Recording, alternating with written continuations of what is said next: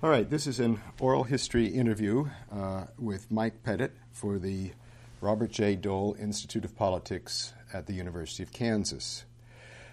We are in my home in Washington, D.C., and today is February 20th, and I'm Brian Williams. Mike, let's start with a little bit of your Kansas background and talk to me. Okay. Well, I was born in Kansas. I lived in Wichita, Kansas. Moved to Topeka at the age of 10. Went to University of Kansas. Went to law school at the University of Kansas.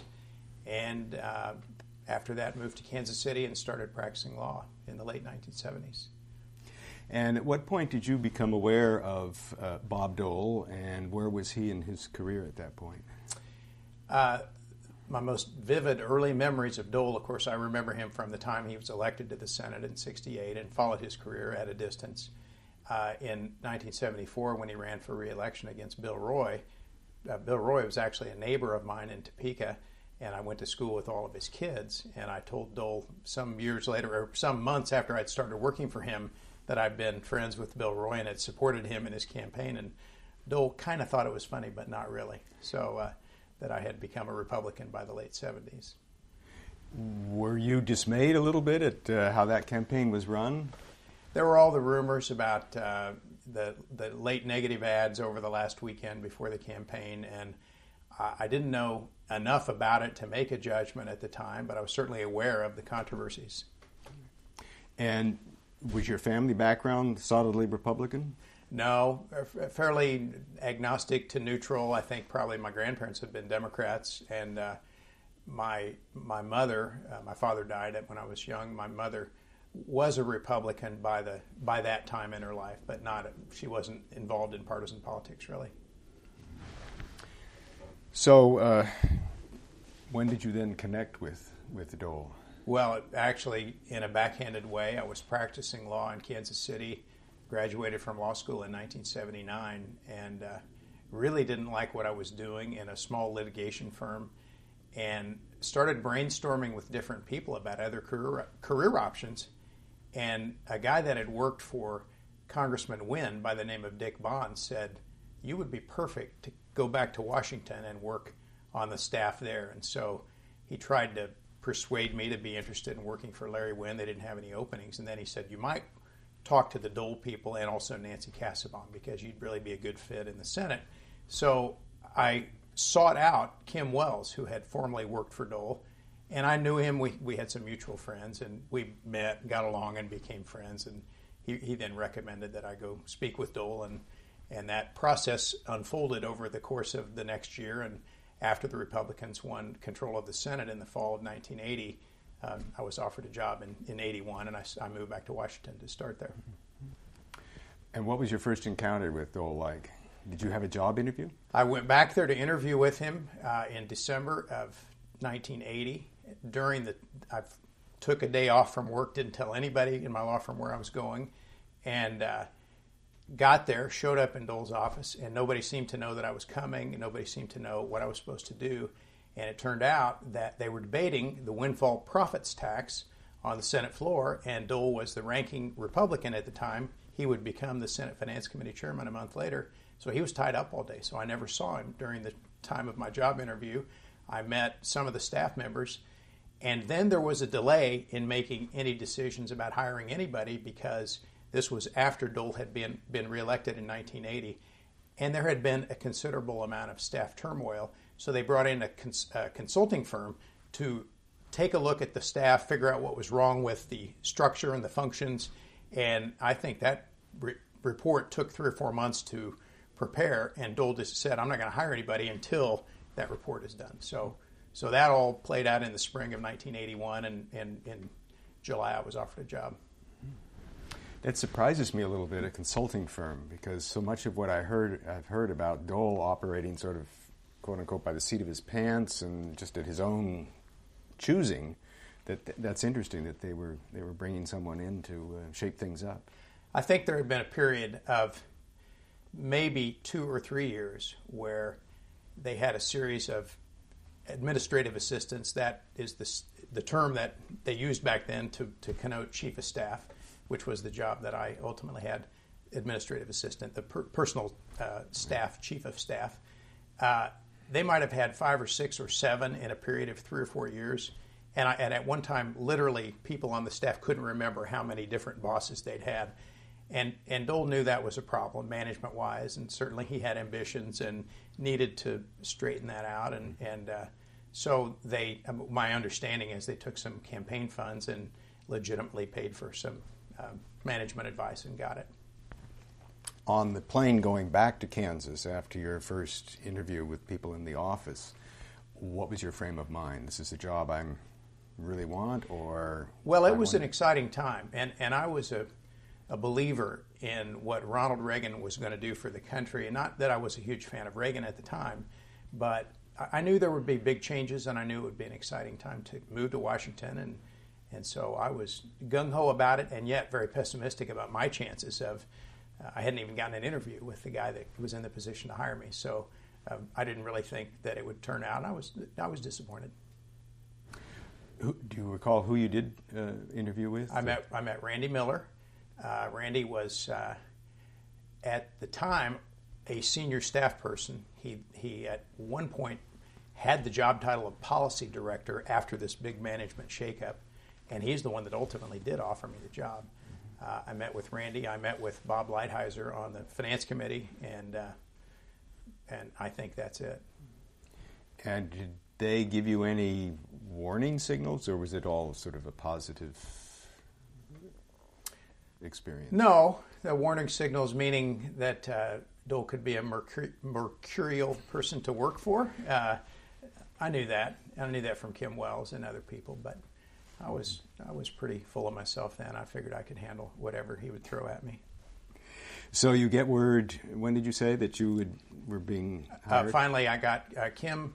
I remember that Kim called me in late May or early June and said they have finalized this process and now they're going to put the staff in place. And Dole had to focus on putting the finance committee staff in place and to shepherd the tax bills through anyway. So now they were ready to focus on putting the personal staff together, and that was in late May or June. And then I got a call from Randy Miller saying, would you be available to meet me and Senator Dole? And it turned out we could never get together with Dole's schedule, or he wasn't in Kansas at the right time in the Kansas City area when I was there. So I ended up just meeting with Randy, and he offered me a job.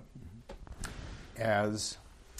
Legislative assistant for, I was responsible for the Banking Committee, the Commerce Committee, the Small Business Committee, and banking means housing, urban development as well, and there were 1 or 2 other committees, but it was subject matter specific legislative aid. And at that time, Dole was on the banking as... Dole wasn't. These were in areas of committees that he was not on. And did you have any particular background in those areas, or was that just sort of your assignment? Not really. I would say not really. I had some general exposure as a lawyer and to some of the areas, but no, you wouldn't have hired me for my expertise in any of those areas. I was like 100 kids, 1,000 kids that come to Washington, and somebody says we can teach him something, and they throw you in the pool and you sink or swim, and that's kind of the way it was. So what was the first year, say, like? Well, they did a major telecommunications act within the first month I was there. The Telecommunications Act, in fact, the bill was entitled S-898, and it was passed in late September 1981. So almost immediately, I had a chance to spend a lot of time with Dole, or I should say, writing a lot of memos to the senator that he read or didn't read. He would check them off, act like he would read them.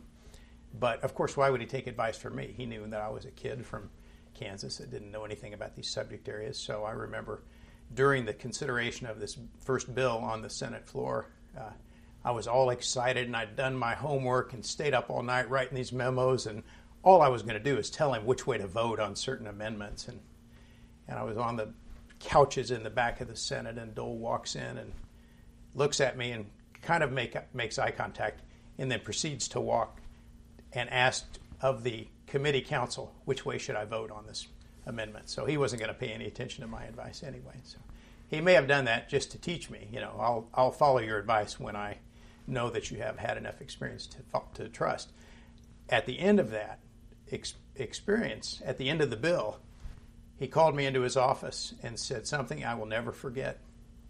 He said, "I'm sorry you didn't have time to take those memos and get them all into one page. That takes a lot more work to do it that way. But when you learn how to do that, then it will be really useful for me, because I will know that you have done all the work necessary to decide what's important enough to put on one page." I've never forgotten that advice. And every person that's ever worked for me, I've made them do that same thing. You'll only accept a one-page memo? No, not always, because I can always ask for the 10-page or the 30-page. But I want to know what is the essence of the argument you're making and what is it that you think is most important. And that's the way it was with Dole. He used to throw memos in the trash if they were 2 and 3 pages. He wrote one time, gave it back to me back when I was in charge of the staff, and said, "I don't have time to read novels," and told me to give it back to another staff person. And he was trying to teach us. He was trying to teach us how to think. And he did. Somewhat indirectly, but, well, no. A lot of people couldn't handle that kind of teaching. Right. A lot of people were devastated and would go off and sulk. And I probably did too from time to time. But over time, you learn how to train your mind. You learn how to think. So for what length of time were you in L.A.? For 2 years.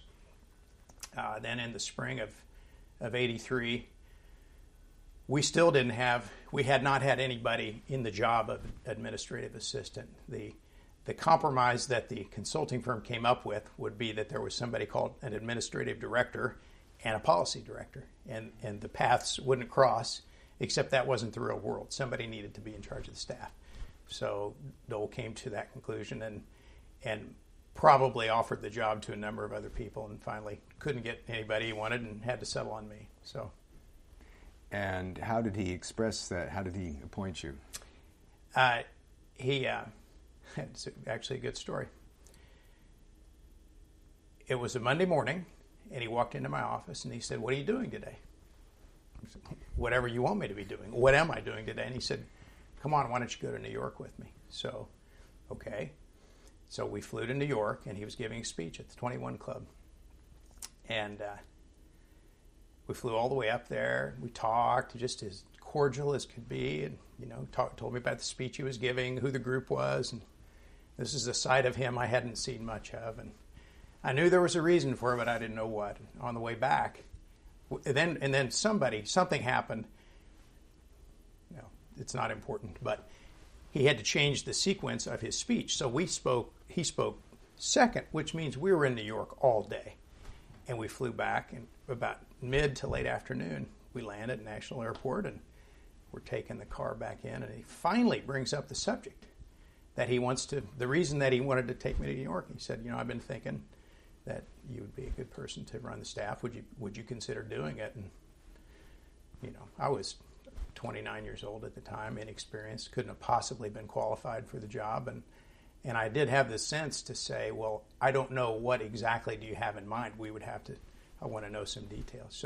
So we began meeting in his hideaway office and kind of negotiating a little bit. And, to the extent I could negotiate with him, which I had no leverage, he could just say no. But he imposed a condition.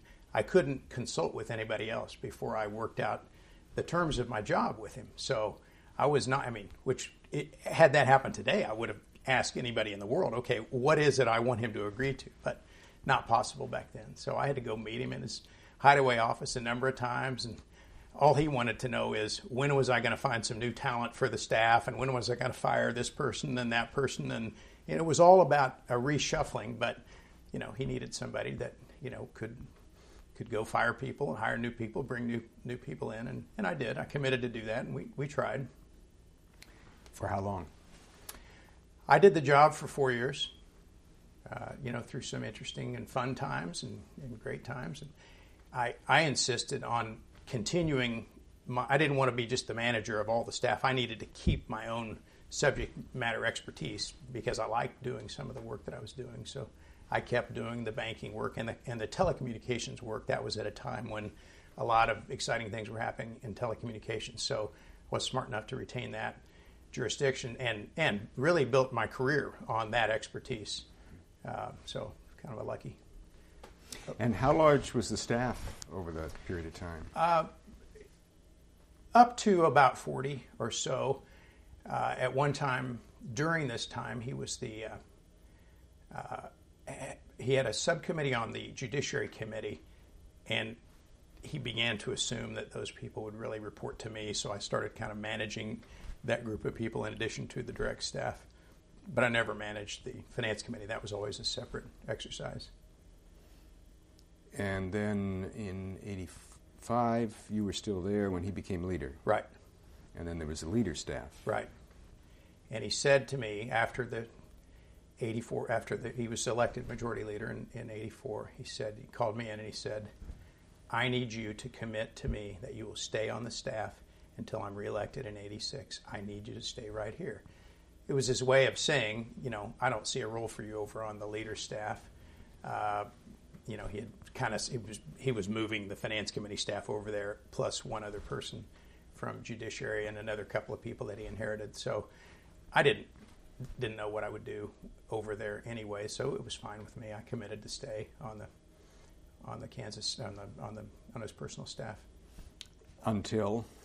And then in 87, when he was gearing up to run for president, we began having discussions about, I was a little burnout in the job and I wanted to work on the campaign, and so we actually had a conversation about starting a consulting business and being able to travel a little bit with him on the campaign and contribute in whatever ways I could. So that was a natural way for me to transition out of the job. And so you went through that campaign until he withdrew? Right.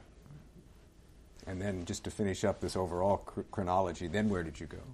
Well, I started my consulting business in the summer of 87, and I'm still running it today. So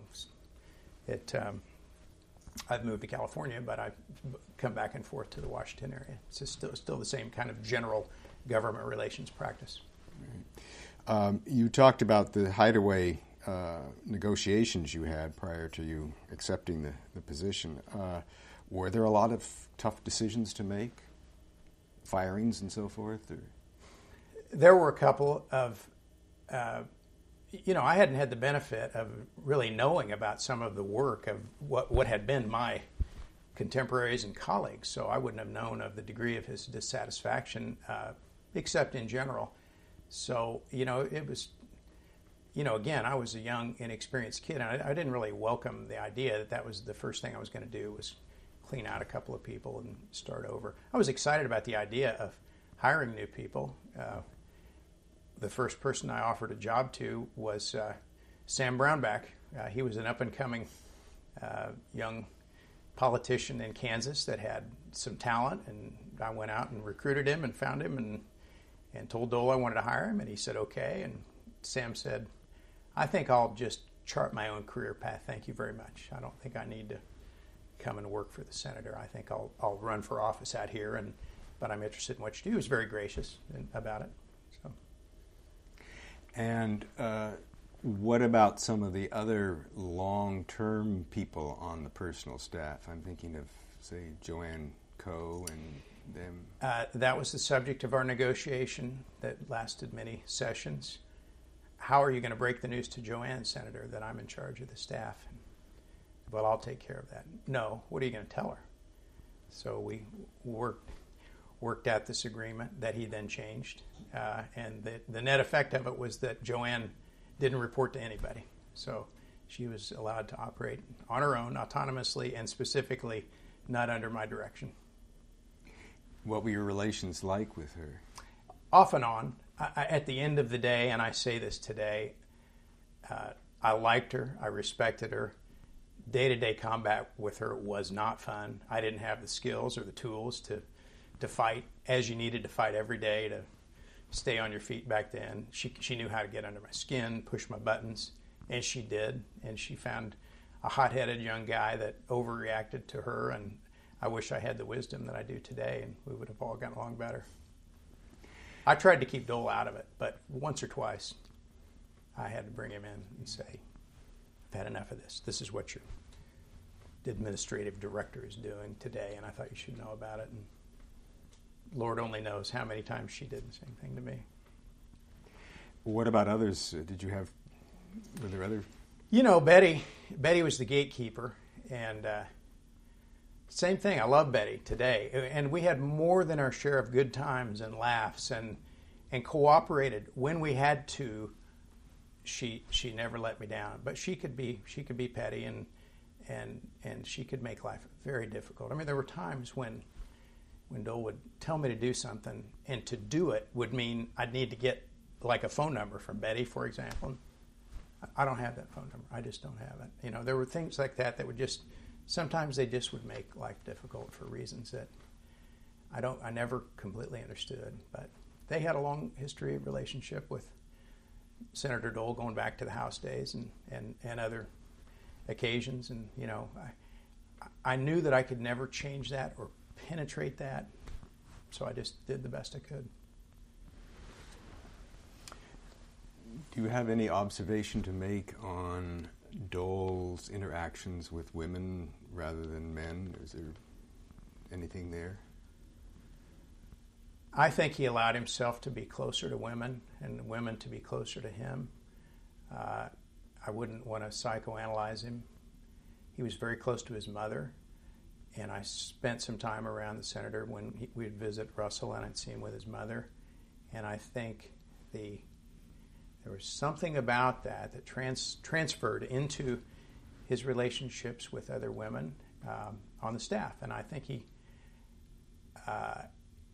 he could keep men at a distance maybe easier. And both men and women, a lot of people wanted to really be close to him and really revered him and wanted his approval. And he withheld that approval for the most part. He was not emotionally equipped to satisfy other people's needs in that way. And what about, I'm thinking particularly of Betty and Joanne, how would you characterize their attachment to him? Well, they were fiercely loyal. He was their life. They had previous battles and bonding experiences that I could only imagine, and so I knew there was an inviolate bond there and a trust. They were jealous of those relationships they had with him, and they didn't want anybody else to interfere with that. And you know, Dole knew about some of what went on, and some he didn't. He was helpless in some ways to all of that. I know, I probably shouldn't say this, but Elizabeth was very sympathetic to me. And when she was Secretary of Transportation, she used to call me and say, and this was right after I had been named, she said, how are you getting along? How are you dealing with Betty and Joanne? What can I do to help? What kind of insights can I give you? And I used to go over and see her in her office at the Department of Transportation. We'd sit down and talk about, you know, Elizabeth, I'm not equipped to do this. I want the best for your husband, but how do I deal with this? I really don't know. We're not serving him well. Collectively, everybody spends all their energy dealing with these battles someday. Then there would be periods of time when that wasn't the case, when we'd all get along and we'd find a common purpose. But yeah, there was a lot of internal friction there that I hadn't thought about until you asked me these questions. I've put it all behind me, but it was certainly there during those years. Were there particular triggers? Yes. I mean, there were. Joanne had carved out for herself the role of administrative director, which doesn't mean anything. The words don't mean anything. But she had decided that she would be the person that Dole would consult with on all matters political. Well, that's almost everything. If you want to define it that way, that means only Joanne speaks to the White House. That means only Joanne does this or does that. And, you know, there was a candidate we were trying to recruit to run for Congress once, and Joanne found out that I knew him and had been talking to him, and she's just apoplectic and raising her arms. You can't do this. That's not your job. You can't talk to these people. And those kinds of things happen. If it was something in her bailiwick, as she perceived it, then, you know, that was the way in which she imposed her rule. Nothing in particular would trigger it. With Dole and Betty, you never knew. I mean, I laughed so hard. He would call me. he'd buzz me on the phone. Usually Betty would say, the senator would like to see you.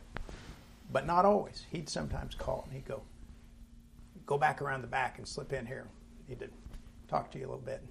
I'd go in there and he'd say, I just need to talk. Betty's having one of those days. He kind of mimicked Betty and have fun. And she would have days where she would just be mad at the world, and it was this perfect dysfunctional day. But we managed. You know, she never walked off the job. She never did anything crazy. But she would sometimes just get mad for reasons I never knew. I'm imagining you coming home some nights being pretty distraught with all of this and sort of without Elizabeth's help trying to figure out what to do. Well, I recruited some people to come work with me, and we tried to focus on the things that we could do that were fun and constructive, and we kind of tried to work around it. There were, you know, as the years have gone by, the frustrations I don't remember so well, but as I'm thinking about it now, there were periods where I felt, I feel now as if I just didn't have the tools to keep the trains moving and doing all that and deal with all these issues that have from people. I just wasn't equipped to do that very well. I tried, but it infected a lot of relationships on the staff. I mean, they, you know, Betty and Joanne knew how to divide and conquer, and they would have people that were loyal to them. And, you know, for a while, Joanne, I was in charge of the payroll, and she would give people raises without telling me. And how did this happen? And I'd walk over to the secretary of the Senate's office, or the dispersing office, whoever managed that. And how did this happen? Well, Joanne put this in. Joanne doesn't have any authority to do this. Well, her signature's on here. So there were a lot of things they could do to kind of divide and conquer, and we did the best we could. You're describing a work situation, though, that is almost untenable. Well, it wasn't every day. There were just enough things to make it now amusing and then annoying. Not just annoying, but I mean, you're being undermined. Your authority is being ignored and whatnot. Well, you know, the part of the recognition of how to get along with Dole, I learned pretty early, was to recognize no matter what you told him, he was going to have about 4 or 5 other sources of information, opinion, and authority on any subject. At the time, as a staff person, it would make you crazy because you feel like maybe he didn't trust you. Over time, you'd realize how brilliant it was, in a way, for him to have independent sources of input and information. And I think it led him to be very effective. But it meant that he kind of kept everybody guessing and at arm's length. That style wouldn't work for very many people, but it did work for him. Was there much staff turnover during your years? Not very much. No, and this is it's really true. Despite what sounds like a dysfunctional environment, people were intensely loyal to Dole. They loved him. People would give anything to win his admiration, and people would work very hard to try to accomplish something in his eyes. And nobody was rushing out the door. First of all, this was at a time when he was had been the Republican National Committee chairman. He'd been the vice presidential nominee. But this time, he was really a part of the inner circle. It was a very prestigious thing to be working for Bob Dole, and everybody knew it, and we served him loyally. People were intensely loyal to him. This is just occurring to me now. Do you think that his capacity to withhold approval and thanks and whatnot almost put him in a stronger position than someone who'd been sort of lavish in their... Did he make people work harder for him? Oh, of course. Absolutely. He used it as a weapon, and he got the results. He also wanted to separate people that were tough from people that weren't tough. He didn't want anybody working for him that was so needy. He did have some, but he wanted to find out who could operate in an environment with very little guidance or input from him and still figure out how to do a job and bring back a work product to him. Those were the kind of staff people that he wanted, and those were the ones that did well. So toughness was an important... Absolutely. You had to be tough, and you had to be able to be kicked around a little bit, and you had to be able to be resourceful and figure out on your own how to go figure something out, because he wasn't going to tell you. He did it by design. He used to make us crazy. If he would just say 3 words, I'd save 12 hours. But once you went through that exercise 2 or 3 times, you learned how to shrink the 12 hours down. It's crazy. I learned how to think like he thought. Very, very closely mimic his thought patterns for a period of years, and for many years after I quit working for him. Amazing. How would you explain the working situation as you've just described it to someone coming into the office, a new hire? Don't expect direct guidance. I will get you through this on training wheels until you develop your own relationship with the senator, despite a lot of other staffs where the chief of staff or administrative assistant is between you and the senator. That isn't the way it works here. He will have his direct relationship with you, and if I'm lucky, I'll know what you're talking about so I can help you, but it's not a requirement. So I imposed a rule. I don't want to be in your relationship with Dole, but you have to copy me on every memo you send him. And that worked pretty well for a while. There were people that went around that process when they had to, but for a period of years, I think that worked. I generally knew what the other staff people were doing and could help them out in the margins. But did you have occasions when someone would come in tears or obviously very distraught, and you'd have to close the door to your office if you had a door, I don't know, and help them recover? I did have a door to my office because I built an office, because there was an office right next to Betty and Joanne. And after Dole asked me to do this job, and he came back and he looked around, and I was sitting back in the corner in a new place without a wall, and he said, "This is a pretty good spot for you." And I said, "I was thinking about having the contractors come and build a wall for me back here.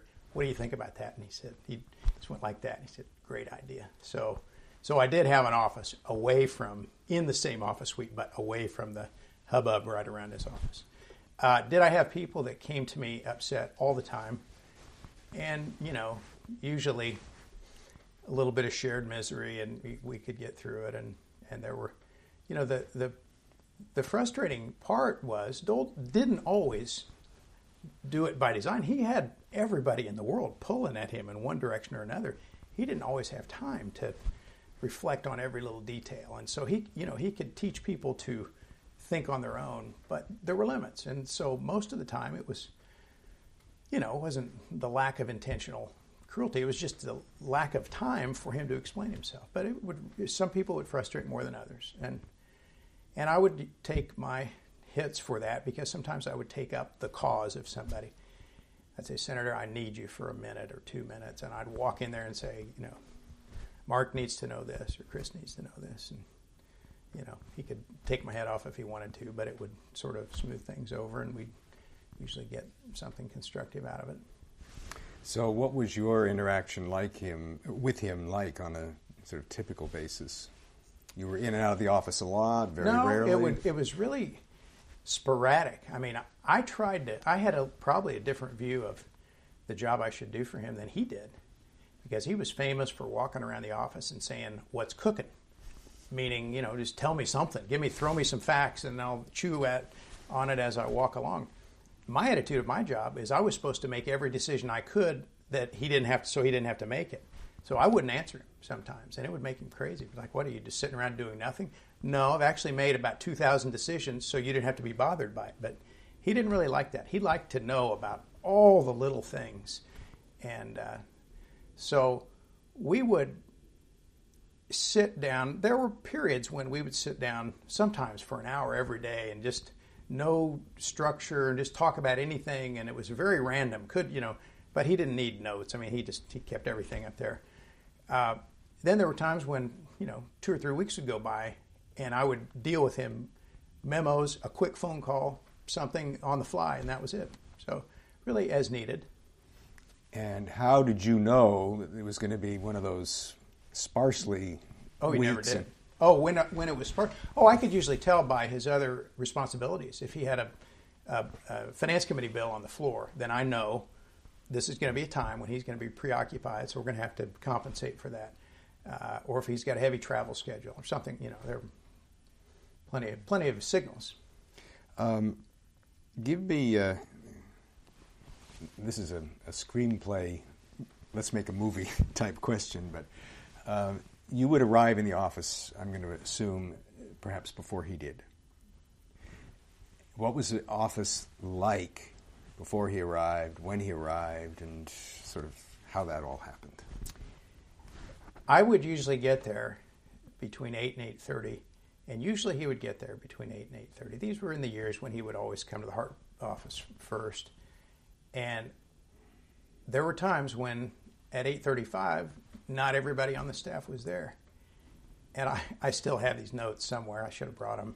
He'd write me these little love notes, Mike, we start work at 8:30. Your staff isn't here. Or, Mike, can you do something about this? If not, I'll find somebody that can. Those kinds of things. Kiddingly, but making the point. So you never knew. Some days he would be there early and need time on his own. And, if there was a committee hearing, it would start at 9:30, so he might have had committee staff in there with him in preparation for a hearing. You never knew. Some days he'd be in there, he would do what he needed to do, and he'd call me or John Peterson or somebody in there at 8:30, and we'd sit there. I mean, you never knew. You were totally, he would go through these periods where he would say, you can't go to lunch with you, because if I need somebody during lunch, I got to get a hold of this before cell phones. Today you'd beep somebody or cell phone, but I'd have to go to lunch. He'd have to go to lunch because he might have something that he needed somebody to do during the lunch hour. So all pretty, didn't seem unusual at the time. And he conducted walkarounds. Mm-hmm. What were they like? He'd just walk around and say what. I mean, he would use the occasion of if he had something he was working on or thinking about, he might walk out to that person's desk rather than have them come into his office. And it would be an excuse to walk around and say, hey, what's cooking, just to be seen in the office, normal kinds of things. It was, I bet he said that 10,000 times. Hey, what's cooking? It's just a defensive, just a reflexive thing that might elicit anything. Might elicit well, if you really want to know, now let's, and then he'd just walk off if he didn't really want to know. Sometimes he'd pick up a little thing and file it away. You say things got started around 8:30 in the morning. What about the other end of the day? What was that like? Could be anything. There's not a pattern that comes to mind. He almost always had something to do at the end of the day, a speech to give or a reception to attend or something. So I can't ascribe a pattern to anything. It could have been anything. I mean, there were nights when we all went home at 6 or 6:30. There were nights when people stayed there till midnight and worked on things. It just kind of whatever had to be done.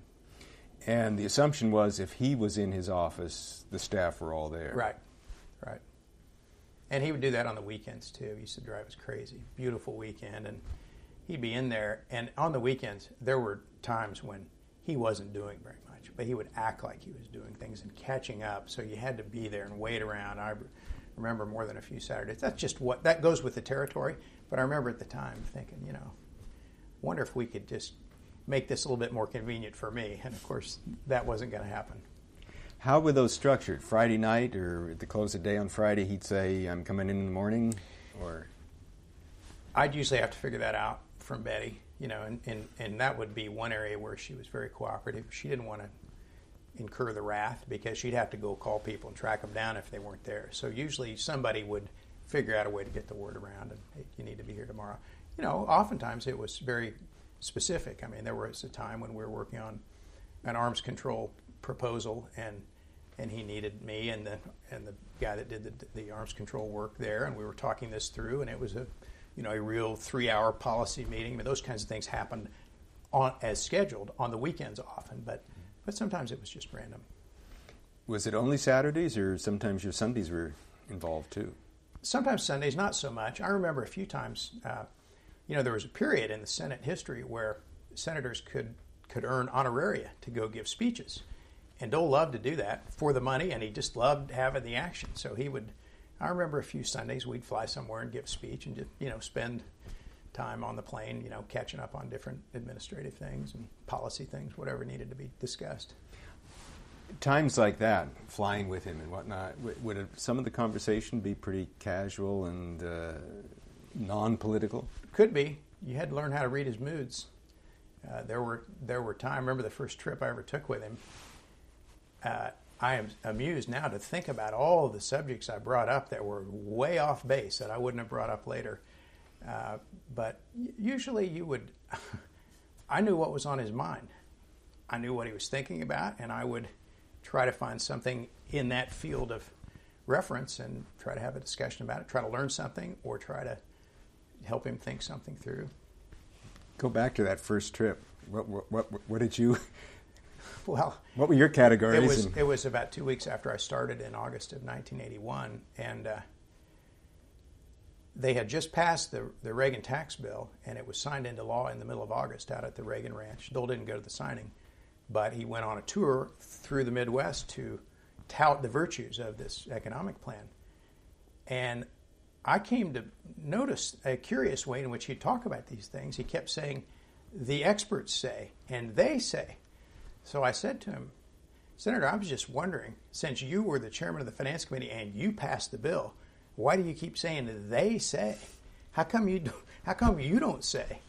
Boy, it made him mad. It really hit a hot button. It was an impudent comment for a little staff guy to make in the first place. But I think also he really thought they'd gone overboard in the 81 tax cuts, and he didn't want to have that discussion, so he kind of figured out this way of talking about it. So, but that was just an example. I mean, there were personal things I asked him, comments that I made, stories I told him about me that were totally inappropriate that he could have cared less about, but what did I know? Just as an aside, had you started a family during this period, or you were still single? I was single during that time. What do you think were the reasons he selected you for that role? Oh, I think he'd probably tested me a couple of times. I was tough enough. I went in and told him one time in particular, I think you have screwed up something royally, and I'm here to tell you, I want to help you think through how to get out of it, but I think you've made a bad mistake. I think you've gotten some bad advice, and I think the way you tried to work your way out of it the other day was not constructive. And I mean to tell you, I thought he was going to fire me on the spot, and it turned out he respected me for telling him that. But not immediately. It took him a day or two to come around and show me in his way that he respected what I'd done. Do you recall how he did show that? I did. The issue was that in the 82 tax bill called TEFRA, where they had gone back to correct some of the excesses of the 81 tax giveaway, so they raised taxes, closed loopholes, did all these things that he talks about. One of the things was that they imposed a withholding on interest and dividends for banks and savings and loans. Dole blames that on the president for putting that in the bill. I heard him say on the Laura Ingraham radio show 2 weeks ago that was the president's idea. Well, I was in his office when he talked to the president about that provision in the bill in the summer of 82. And he said to him, Mr. President, we can't get to $98 billion on this tax bill unless we do one of two things. Now, he asked him a loaded question. Mr. President, do you want to raise energy taxes, or do you want to just collect the taxes that are already owed on interest and dividend income? Well, of course, Reagan, unscripted, says, I think we did that in California. Sure, if you're just collecting taxes, that's not a tax increase. So they imposed that, and all the banks cried and screamed, and they didn't have the software to collect the taxes and all of that. And so the next year rolled around, and it was obviously going to be repealed because the banks and the savings and loans and the brokerage houses didn't know how to comply. So Dole went over to the American Bankers Association and gave a speech one night and just laid into them and said, you guys are fighting me on this, fine. You fight me on this, then this is what's going to happen. We're going to impose this tax on you. We're going to do this. We're going to do that. He was just trying to say, don't mess with me. This is something we've thought through. Didn't come across well at all. And there was a revolt in the banking industry. I mean, people really were angry at him. And I had to bear the brunt of all that. I had to meet with the head of the associations and the leading bankers in the country and all that. And I came to understand that it was really not the right thing to do. So anyway, I went in. I said, I'm not going to tell you that I know enough about this, but I've met with all these people. So this is this man's opinion. This is this man's opinion. This is this woman's opinion. This is the way the software it would be needed to do it. This is how much it would cost for them to invest so they could do it. It's an idea whose time hasn't come, and it's a bad idea. So I think they're going to fight you, and they're going to win, and they're going to repeal it. So let's make the best out of it. So he was mad, and he was mad at his finance committee staff because they're the ones that they were saying, oh, come on, they're just a bunch of crybabies. This is nothing. So I had a different view, and we worked out a compromise finally, and it was okay. But I was usurping their authority in a way on the finance committee staff, so they didn't like me for that. Dole didn't like it at first, and he ended up, in his way, dealing me into the meetings every day and making a point of coming back and sitting in my office every day and talking about it and making some phone calls with me, and just kind of, that was his way of rewarding you for doing a good job. And was this, had you become AA by this point, or this is right before? I think this is why he decided, well, if he's stupid enough to come in here and tell me I'm wrong every now and then, maybe he's not so bad. Because it is surprising, as you describe the office and its politics and whatnot, that someone at age 29 can walk into that and stay afloat. You know, I wonder, because it would have been easy to be quiet, but it just happened. It seemed like the right thing to do, and I had a kamikaze side to me that 2 or 3 or 4 times I remember saying, you don't want to hear this, but this is a perception you need to know, and it always made him mad. Always made him mad. And then sometimes he would agree. Sometimes he wouldn't agree. I would say we fought more than most staff people. We would actually get into it and argue back and forth about things, and he would say nasty things to me, and I'd just laugh at him sometimes, and sometimes it would devastate me. Did you have little mantras that you went through, or little lectures you gave yourself? I wasn't nearly as quick as he was. I wish I had been. No, I can only think of 1 or 2 things that really escalated, and I let him know what was going on. I let him have a piece of my mind, and you know, it's natural. You work closely with somebody like that, you can. I made him so mad one day that he invited me to go out to dinner with he and Elizabeth 2 nights later, and without any further discussion of the subject. That was his way of saying, I've thought about it and you're right. We never talked about it again. But. Such indirection. Mm-hmm. And I was no dummy. I knew how to read the tea leaves on that. So how did your leaving his service occur, and what was that like? It was natural. My mother had died. I was kind of going through a period in my life in late '86 where, I was really burnt out, and I really didn't know what I wanted to do. And I knew that he was going to bring in a whole new team of campaign people, and they didn't know me. I liked them, the people that we worked with, but there was no real particular role for me, and I was just going to be bouncing around and be frustrated working on the staff and be left out of the campaign. So I said, hey, I want to travel around the country. I want to be part of the campaign, and I want to leave. And I told him what I wanted to do, and he said, well, if you can do it, that's fine. That was very cordial, and he said, you'll have to find a replacement, and we'll have to work that out, and don't tell anybody until you're ready to do it, and all that. So it was a very orderly process. Who did replace you? Chris Bolton.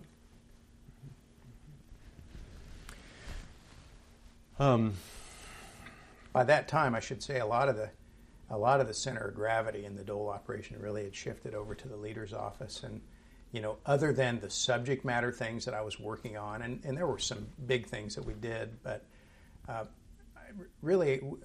played by late '86, I was playing a little bit less of a role. I mean, he was getting ready to run for president, gone a lot.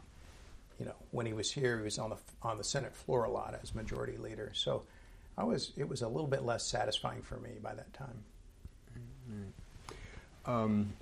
Clarify for me, I should have asked you this right at the beginning when you started talking about your position as AA.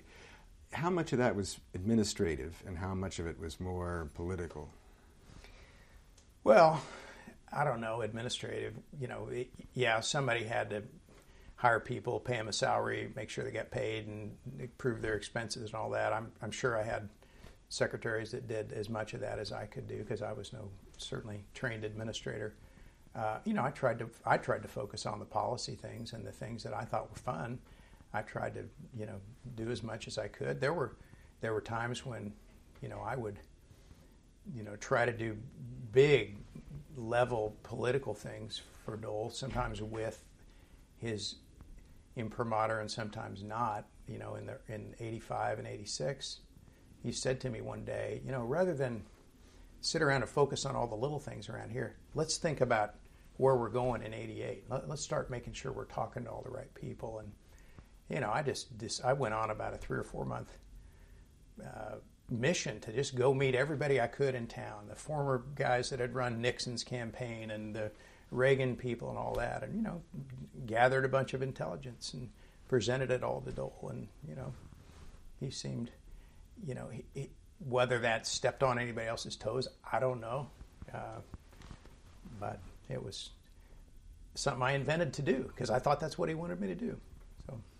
And you still, right through this whole period, were continuing to do your work on banking and right. energy. Yeah, and communications. That was the big thing. That was the thing I liked the most. And we did a couple things for him that he got a lot of credit for in an area that he didn't know intuitively a lot about. But if you look at his career, Dole has probably passed or been, I would say, at least 3 major telecommunications bill that he spent a lot of time and has his name on. And I did the work on all the ones that I was there, and then the '96 Act was when I was out of the Senate. But he's done a lot of things in that area that he doesn't get much credit for. And were there others on the staff working that same area, or was that pretty much your bailiwick? Well, at times I brought in other people to help me because there were times when I needed 2 other people to kind of staff me on it because there was a lot going on. But most of the time I could do it all. How would you characterize the relationship between the personal staff and finance and the leader's office, and for that matter, the cloakroom? It all depended. They treated me very well. They respected me, and I respected them. That wasn't true across the board. I worked really hard to cultivate relationships with most of those people when he was chairman of the finance committee, and those guys were doing tax work. And a lot of the work I did would sort of seep over into their areas, and I would help them and vice versa. So I had pre-established relationships with. I can still remember every one of those men and women, and to this day still see them and have friendly relations with them. But generally, there was a condescending attitude by the finance committee staff towards the personal staff, and a condescending attitude by the leader's staff. So part of my job was to check that at the door when we could. Any particular instance where that really boiled up in a profound way? Oh, they just wouldn't do a lot of, when they're different staffs all working for the same person trying to get a common work product out, very often one person would have to ask somebody else on another staff for help, review this letter, do this, do that, and they just were not responsive. Somebody that Dole had said, now, this guy raises a good question. Go find out the answer to this. And he'd tell me, well, I didn't have expertise in the state and gift tax. I'd have to go find the guy on the finance committee staff, sit down, explain it to me so I could do my job. Well, they'd just blow me off. Or other people. I'm sure it happened to me, but it happened to the rest of the staff a lot. And so it was, they were busy, how to prioritize. All those issues came up. But there was some condescension.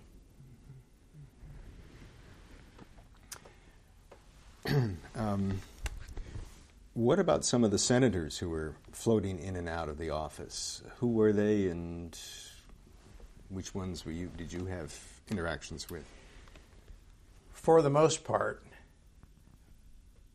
Dole didn't want, except in areas where there was a real subject matter piece that I knew and I needed to explain to these other senators, I was not encouraged to go have my own relationships with other senators. In fact, we would sit down sometimes and he would say, okay, that's a good idea. Now call Chucky, call Grassley, call somebody, and he would tell me who to call and who to go see. But on my own, the relationships I had were just accidental. The people that I worked with on different issues. Scoop Jackson I worked with on an issue. Got to like him. Barry Goldwater I worked with on an issue. Got to like him, scared to death of him. There were, Nancy Kassebaum was delightful always and wonderful to work with. And I could go through a list. Towers people were pretty good. I liked them. I liked working with them. There were a lot of them, but the senators themselves, I was a subordinate to Dole, and he liked it that way. That's different than the later when he was majority leader and people were, the majority leader staff had a different relationship with all the members directly. What about senators who were likely to drift in and out of his office? Well, most of the ones that did in the early 80s would be on committee work, finance committee things, and I would go run interference sometimes. I remember Steve Sims was always coming in from Idaho, and he was a junior member on the finance committee, and frankly, I think he overborrowed at Dole's time and attention, but Dole needed him to vote on things, so I would have to go run interference with Steve Sims. And, mostly, I was used in that role a lot as a blocking tool to keep people away from him, to minimize the time he'd have to spend. Why did you have the reaction you did to Goldwater?